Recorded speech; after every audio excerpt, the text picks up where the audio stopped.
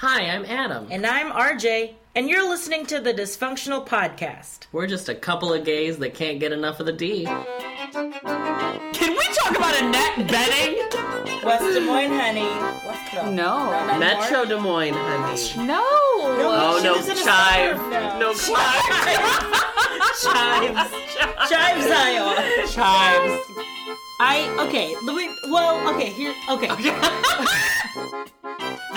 You know how often I crave lobster bisque, and the fact that you have never brought it us. You do Allison Janney and lobster bisque like that. Oh, I forgot he does it first. Oh my god, I love that! I never had a father figure!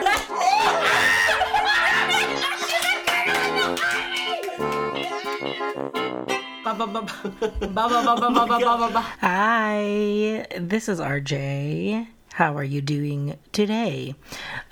We are recording a Minnie-D podcast today just because Adam is sick. He lost his voice, and we figured since podcasts are traditionally audio media forms, that really wouldn't work with him without a voice. So what we're going to do is give you this Minnie-D to get you ready for next week's episode, which will be our 2019 in review episode, where we go back to episode 91 and go through all of our predictions for this year and how badly we did with them. And then we make our new predictions for 2020. So what we're doing for this week's episode, for this Minnie-D, is we're going to go back to those specific highs and lows. So Adam and I each did a high and a low for both parks and resorts and for Disney films. So it'll be interesting to kind of listen through to what we said a year ago and trying to predict how would 2019 go. But before that, I do want to do a super quick D. It's time for everyone's favorite What's the D? So Disney. And my D is going to be the release of the Single Rider podcast. So our sister podcast. We call ourselves a sisterhood of podcasts. Casey, Casey and the Bear, friend of the pod, finally released her own podcast called the Single Rider Podcast, where she talks about dating in theme parks and theme park adjacent. Every episode, she's going to tell a story, whether hers or a guest will be visiting to talk about just dating in Disney, Universal, wherever. The calamities and celebrations that it ensues, whether good or bad. It's a really fun podcast. Casey is a compendium of dating stories, and I'm so excited to kind of work with her to help develop that. So make sure you listen. It'll be on Apple Podcasts soon. Right now it's on SoundCloud and Spotify. Make sure you give it a listen, the Single Rider Podcast. All right, now we're going to take you back to our predictions for 2019. Enjoy. Make sure you follow us on the D Podcast on Instagram and on Twitter. Make sure you subscribe to us. We have a few reviews to read on the next episode, but we kind of force those people to write reviews. So if you are either a new listener, a listener from however you found us, if you love our episodes, you've loved the show, make sure you leave a 5-star rating and a review, and we'll read them out on the show for you. So thanks again for listening. We'll see you here next week. Bye-bye. My high of the year. My high. Mask dance. And I chose second. Technically, you chose yours first. Yeah. So I had to pick from what was left. Because, yeah. And I chose, what was it called? The Rise of the Resistance. Rise of the Resistance. The battle attraction in Star Wars Galaxy's Edge on the planet Batuu. Okay, so I have a feeling that this is going to be like Flight of Passage all over again. They're going to promote heavily the Millennium Falcon because that's what people know. But at the end of the day, it's going to be the battle attraction that people are going to be wowed by. Okay. That's my guess. Okay. What was mine? Can I see? Yours is Mickey and Minnie's Yes! Runaway Mickey and Minnie's Runaway Railroad. I think it's going to be really good. I think it'll be really good. I think they're going to do some crazy things to make 2D animation come to life in a way that looks 2D but is actually 3D. Like, I think there's going to be some, like, weird optic play. Yeah. A lot of illusions. Sure. Because that's the gag of Mickey's cartoons, is Right. that you're, like, most of his gags in the cartoons are, like, you think something is one thing, and then all of a sudden he just turns it on you right at the last second. So, I think it'll be really funny. I think it'll be creative. So, I'm excited to see what it looks like. Yeah, I mean, I was going to pick that first, but you picked it, so then I had to pick something else. And also, just in general, Galaxy's Edge is going to be, even if it's bad, there's still going to be so many people that it won't even matter. Well, it won't be bad. It's unfortunate, though, that we won't be in Hollywood studios all of 2019. Yeah, because it's going to be so busy. Can't wait to see Galaxy's Edge in 2024. I picked the Skyliner because I feel like they're going to pull some stuff where it's like, we have to calm down how many people can go on it. Right. So something like that. Where there's going to be a modification to how it runs, whether they add ACs, whether they restrict who can be on it, whether they only do specific routes for like specific times or specific times of the year. I would like to say, here's what I'd like to say about the Skyliner. I think that the hullabaloo about the air conditioning is all for naught. Oh. There is only one gondola system on the entire planet that has air conditioning, and it is in Abu Dhabi, the hottest place on earth. Okay, points. Hong Kong, which has a very similar climate to Orlando, has a longer gondola system and is fine. Oh.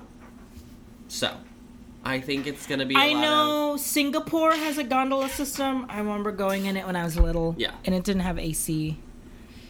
But it's essentially going to be like going in a car with the windows down. Because you're higher elevation, right. So I don't know how climate works. Well, I just mean like you're going to be continuously moving. Like it's not going to be like stop and go. Like you're going to be on this like however fast it goes, and you're going to get a constant breeze. It'll be like a tram, like riding on a tram. Or like the friendship boats, which are notoriously hot and horrible on the inside. Yeah. So my low for the year, I'm going to say this. Now it might not end up being the low because nobody will actually care about it. But at Disney's Hollywood Studios, they are putting in a brand new Cars attraction. Oh, that's right. In the black box that they built next to Rock and Roller Coaster. Yeah. Nobody knows what it is. Nobody knows what it's going to be. It's supposed to be like interactive. We don't know. Nobody knows anything. I think it's going to be bad. And it'll be like... Like, do you think it'll be like Voyage of Jack Sparrow? Where it's like... I have no idea. I truly have no idea. Because that worked in a black box, and it was like cute. It wasn't like it was nothing to write home about, but it was like something to do. If it's it was another option option to try, because like the whole thing with Jack Sparrow was that was trying out that new projection on the crystal, so it looks like it's a hologram. Yeah, like that was the entire point of that. So if they can use it as something where they can like try out a new technology, that would be really cool. Even if, like, the storyline isn't great or whatever. But I just have a feeling that it's something that they're going to open because they need people to get on that side of the park away from Galaxy's Edge. Yeah. Okay, before we start with these specific movies, I want to make an overall films prediction for 2019. Okay. We are going to see a Disney film in Best Picture. Now, whether that's Black Panther or Mary Poppins Returns for the Oscars. Okay. For the Oscars that are happening in 2019. Yes. For the films that came out in 2018. Yes. Okay. Either Mary Poppins Returns or Black Panther. Now, we haven't talked about Mary Poppins Returns yet. Mm-hmm. We will, down the road. I just think that there's a lot of prestige that goes with that movie that could elevate itself into the Best Picture race. I agree. At the very least, even if those two don't happen, I think Emily Blunt will be nominated for Best Actress for Mary Poppins Returns. Okay. What? I just think there's a history with that role. in that character. franchise, and I think there's so much warmth in the Academy with Emily that Well, we'll see. It's going to be a tough race between her and Yalitza Aparicio. Roma. Because I think it's going to make a lot of money. I don't think it'll make the most money, but I think it'll make a bigger impact, like Black Panther, and maybe like Wonder Woman when that came out. And I'm picking Captain Marvel will be... Which comes out on the day we get married. Yeah, exactly. Wow. Our impact. Our impact. So my high, I think the movie that's going to make the most amount. I don't know. If That's I the thing. think Yeah, about make. this. Well, we'll see. Okay, I'm gonna say my high of the year because I locked myself in last year. Yes, you did. Is The Lion King. Yeah. I think of all the live actions, it's gonna be this one. I think. Okay, so my answer is. I mean, Beyonce Knowles Carter. Yeah. James People- Earl Jones. The people. Yeah. That's Donald Glover. That itself, people will come see. Yeah. Screw it. I'll just pick the easy one and say this one will make the least amount of all the Marvel movies, and it'll be Spider-Man: Far From Home. I disagree. I think Captain Marvel will make less money.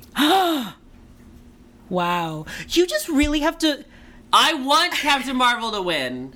I want Captain Marvel to make more money than Avengers 4, but You it will just- not. I think it's just you. It's you.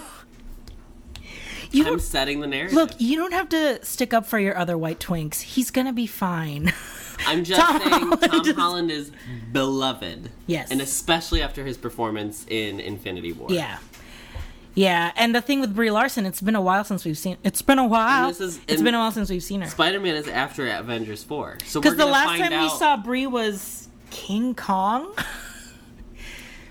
Sure is. Ugh. So, Which she filmed before she won her Oscar. to her defense. So, Yeah. calm down. Yeah.